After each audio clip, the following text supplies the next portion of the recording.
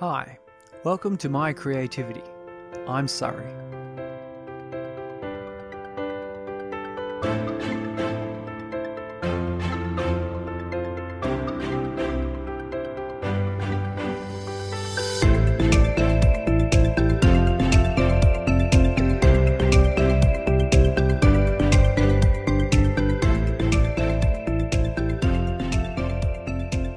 This is a podcast about being creative and producing output. I reveal how I work, my projects, my process, my creativity. From the planning and goal setting to how I stay accountable for my output, to the way ideas pop into my head, and the frameworks I use to stimulate my creativity and formalize it. Each week, I go over last week's goals, and at the end of the episode, I present some new goals. This is how I stay accountable. I present my goals and when I write them down, and then I feel more obligated to achieve them. I think we've all been told that a goal written down is something along the lines of 80% more likely to be done. So, you'll be able to see my progress as I go along. So, it's the end of November and it's beginning of December. I'll have some new goals for December next week, which will be finishing off my first quarter for this planning year. But finishing off November goals, I had to publish book 3 of Exit Plan. I have published book 1 and 2, and I am just finishing off the cover for book 3, so that one didn't quite get done. Enact my marketing strategy, updating social media, write blogs, engage on Twitter. I write the blogs, heal my legs. So I've been doing a lot of running. A few weeks back I did 21 kilometers. It's a half marathon, and that sort of stressed my legs a bit too much. Didn't like it. So, getting them better. Now then, last week's goals. Exit Plan 12. Yes, that was done. That was the second last episode for the season and second last for that story arc. Next week is the very last episode of Exit Plan, at least that story, and you'll get to see, I guess, a bit more about what's going on there. Book 3 cover. I'm 90% finished my Book 3 cover. As soon as that's finished, I can publish Book 3. Running. Well, instead of running this week, I actually went skateboarding with my wife and her friends. So that was very cool. I learned how to drop in, spent about 3 hours and got very sweaty, just drinking water constantly, and only fell over once and nearly broke my arm. So that's nice. And write blogs. Yes, I've written 6 blogs. They're ready to go up. By the end of December, I should have almost half a year's worth of blogs, which will give me enough time then to focus on writing more books. So, this week I thought I would read a short story I wrote back in 2012, January 2012. That's not too bad. It's sort of a bit of a horror story. So be careful, you might get frightened. Karma Bites by Surrey Hughes. Snow and ice crunched under his booted feet. The thin crust broke with every step, plunging his leg calf-deep into the cold, white fluff that lay underneath. Graham breathed hard, sucking the frigid, crystalline air into his lungs.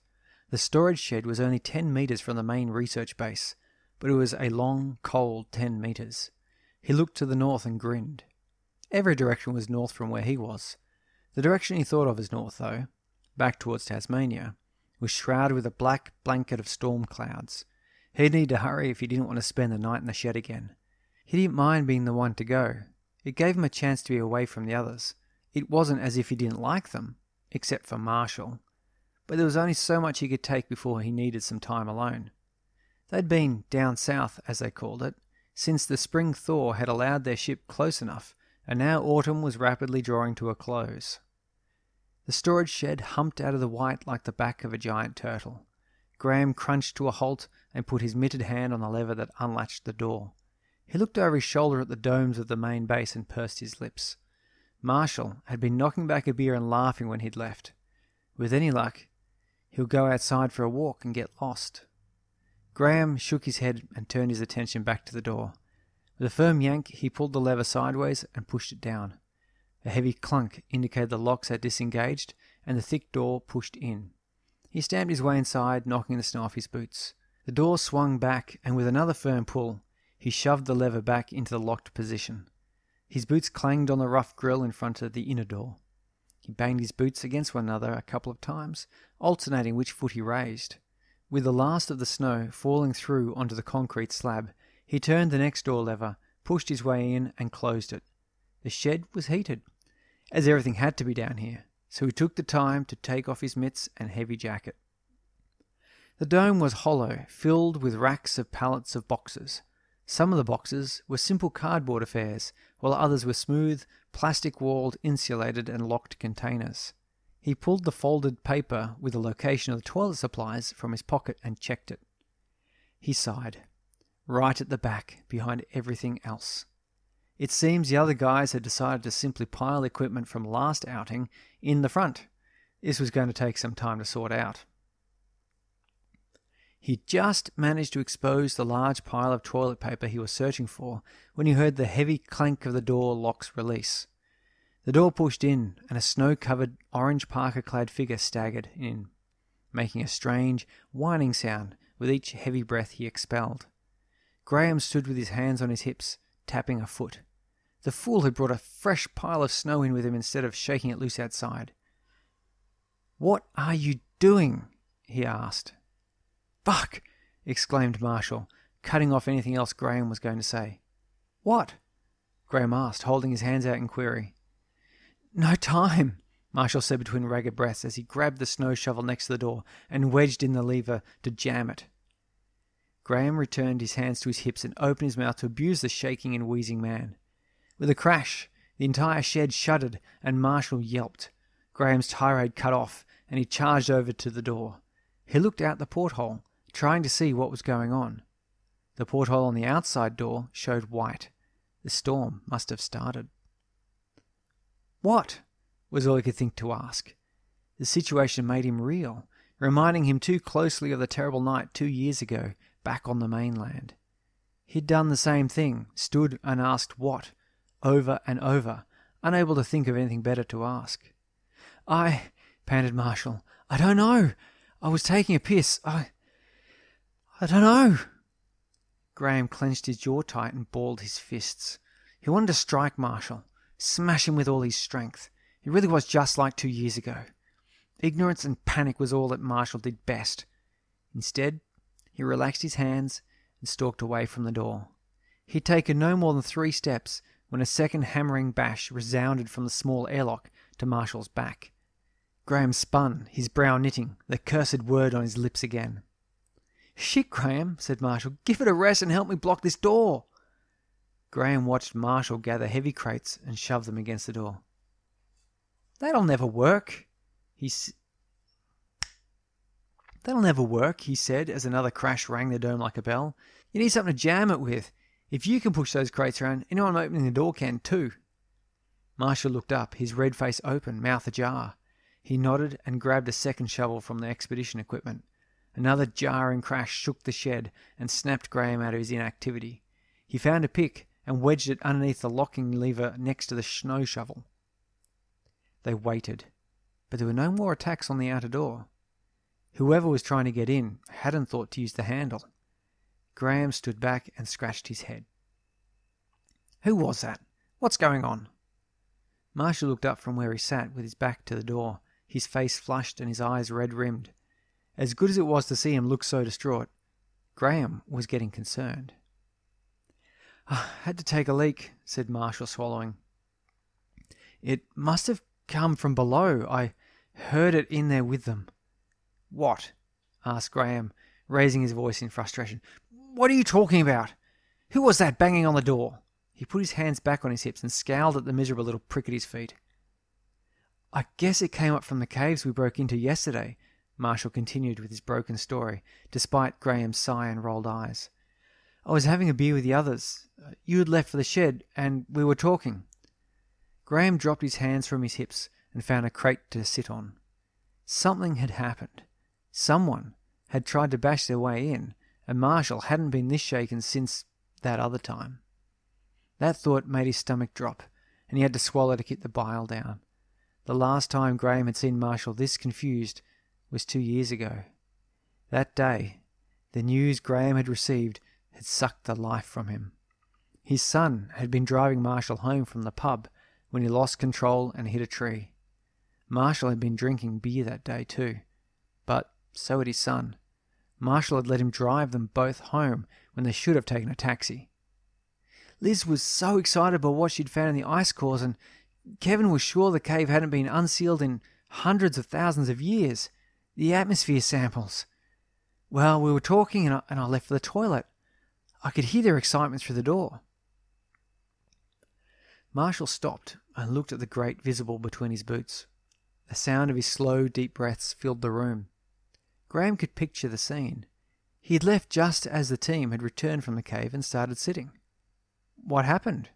He found himself asking again. Marshall flicked his eyes back to him.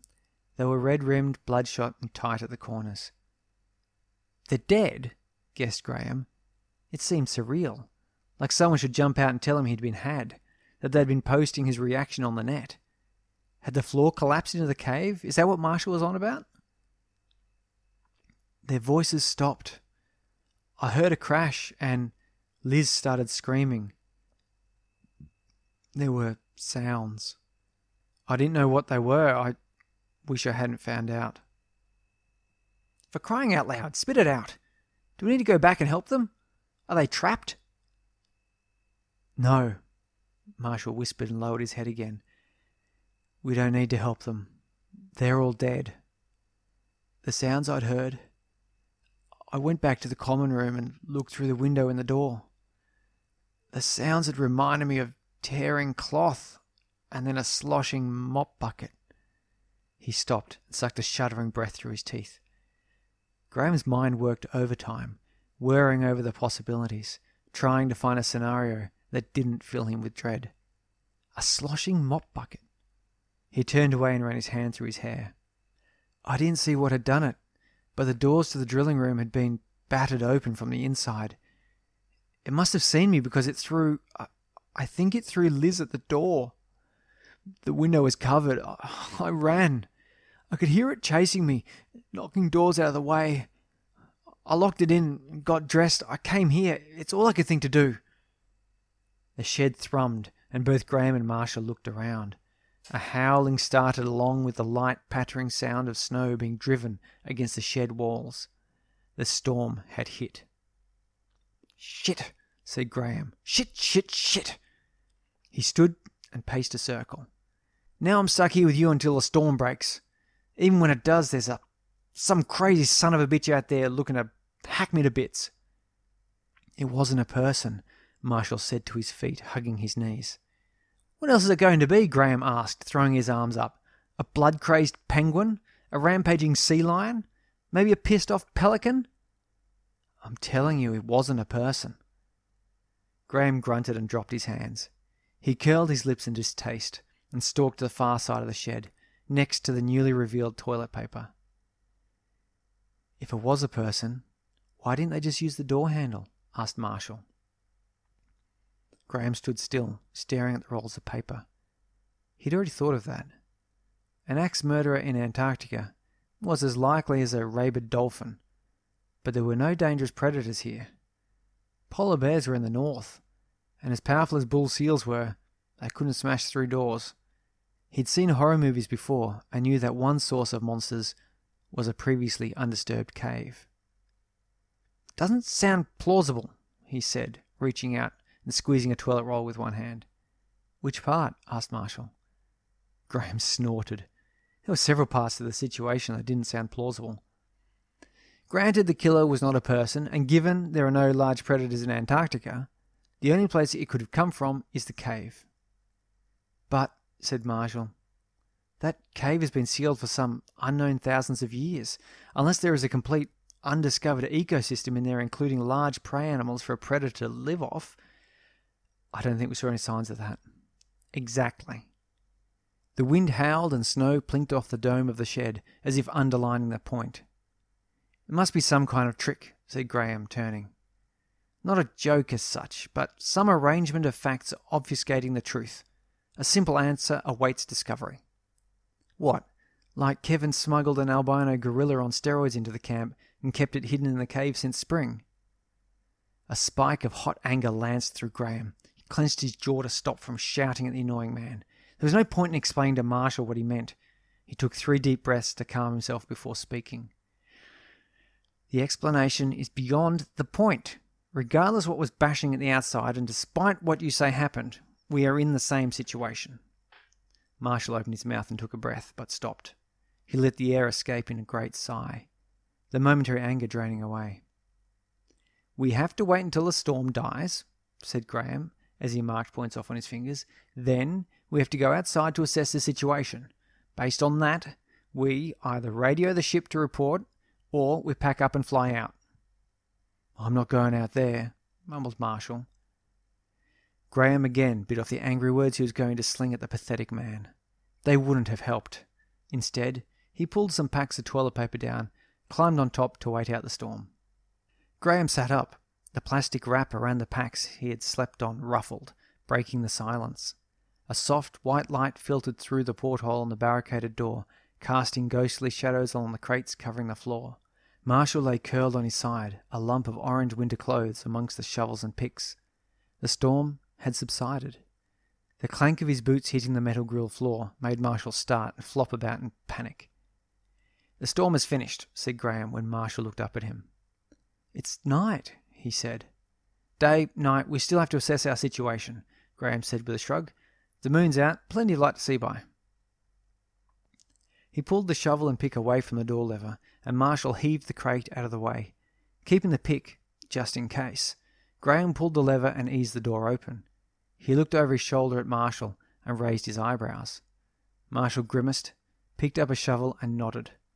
Graham stopped to put his jacket and mitts on before taking the pick again and continuing to the outer door.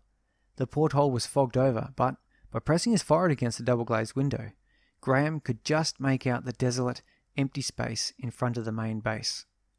"It's clear," he said, pulling the door lever down and around. The door clanked and pulled inward with a groan of protest. "What the hell could do that?" asked Marshall, pointing at the dented and bent door. Graham rubbed a mitted hand over the damage and sucked on his teeth. "A man with a big hammer or the back of a fire axe," he said, trying to dismiss Marshall's concern. "Come on, whoever did it has cleared off."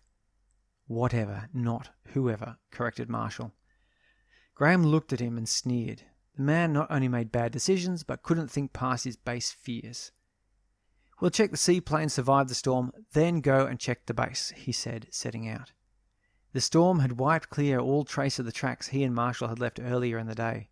They slogged through the calf-deep snow to the white, dusted tarp 50 meters behind the storage shed. In the white reflected glow of the moon, the blue of the tarp looked black, and shadows beneath the aeroplane's wings looked like pools of deep water. "You take that side," said Graham, gesturing to the far wing. "We'll need to make sure we roll the tarp back to keep as much snow off the plane as possible." Marshall trudged to the far side and took his position. Together they managed to heave the tarp up and back, throwing the snow to the ground behind the aeroplane. Puffing heavily, Graham looked up to see Marshall standing white-faced and rigid. "What?" he asked, mentally cursing himself for going back to asking what all the time. Marshall shifted his eyes to focus on Graham and licked his lips. "I thought I saw something. A shadow moving behind the shed," he said. Graham flicked a glance over his shoulder at the rounded pile of snow that was the storage shed. Nothing moved. The light of the moon bounced off pristine snow. He shook his head again and checked the hatches on the seaplane were secure. Marshall joined him, checking the cargo hatch and peering in through the cockpit window. "It all seems fine," said Graham, standing back and putting his hands on his hips. "Now we just need to see what's what in the base and call the ship." "I'm not going back in there," said Marshall, still looking at the seaplane. "We need to get the key to get the plane going," said Graham. "You can stay out here if you like. I'm going in." He set off, retracing the churned snow back to the shed. After a moment's hesitation, Marshall scrambled after him. If there was a monster lurking around the base, he hoped it got Marshall and choked on his spine. It would be a fitting end to such a cowardly and irresponsible man. When he arrived at the base, a collection of dome-like structures, Graham wiped his hand across the door's porthole. Ice crystals splintered and sparkled as they flitted away. The lights were off, so even though he pushed his face right up to the glass, he couldn't see more than the short airlock entry vestibule. He pulled away and cast a frown at Marshall, who stood a good 2 meters behind him. "What?" asked Marshall. If whoever, whatever, corrected Marshall. Okay, if whatever attacked the shed last night came through this door, it used the handle. Marshall frowned and looked left then right like he was about to cross the road. I could have sworn it followed me out, but it must have gone a different way. Graham shrugged. It was all a bit too strange for him. It was easier to assume someone was playing a prank. He only had Marshall's testimony to go on with regards to what had happened. The lever of the door turned easily. He pushed it open and waited for Marshall to follow him in and close the outer door before he opened the inner. Immediately on entering, Graham could smell it. A heavy, sickening stench of vomit and shit mixed with something else he couldn't and didn't want to identify. Marshall made a gagging noise behind him. "What is it?" asked Graham, holding his mitt to his face as if he could filter out the smell. "Liz and Kevin," choked Marshall. Graham looked down the passage to the common room. Tearing cloth and a sloshing mop bucket. The description Marshall had given turned his stomach. The little light penetrating the base stopped at the entrance. The passage ahead was too dark to make anything out, but he thought he could see some kind of dark stain leading toward him and then to the left. "The garage," he said, pointing. Marshall stepped forward and squinted. "He must have gotten out through the roller door," said Marshall. "It's a lot softer than the main doors." Graham nodded. It made sense. He flicked the light switch. Nothing happened. They looked at each other. "The generator must have failed," said Graham. "We probably don't want the lights on anyway." Graham approached the door to the common room, looking left toward the garage on his way. The garage door stood ajar, snow dusting the floor around it. Through the gap, he could see the cold luminescence of the moon, where it no doubt seeped in through the raised roller door. The only sound in the fetid, stench-laden air was the clumping of their boots. The wet, glistening marks on the floor were regular, spaced like footprints. The light was too dim to make out any detail, but they were large. At the end of the corridor stood the doors that would reveal what had happened to the rest of the team. The porthole was smeared with a dark liquid on the other side. With one look to see that Marshall stood behind him, Graham reached out and pushed the door. It caught on something lying on the floor, so he pushed harder. As it opened, the smell of the place thickened. The reek of blood seemed to burn the back of his nose.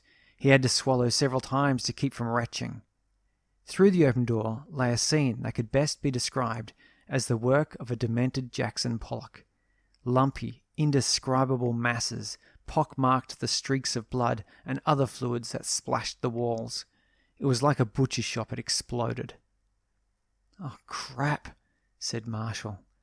Graham nodded, mute.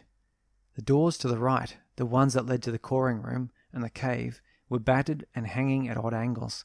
A stick of dynamite couldn't have done a better job. "I don't want to meet whatever did this," he said.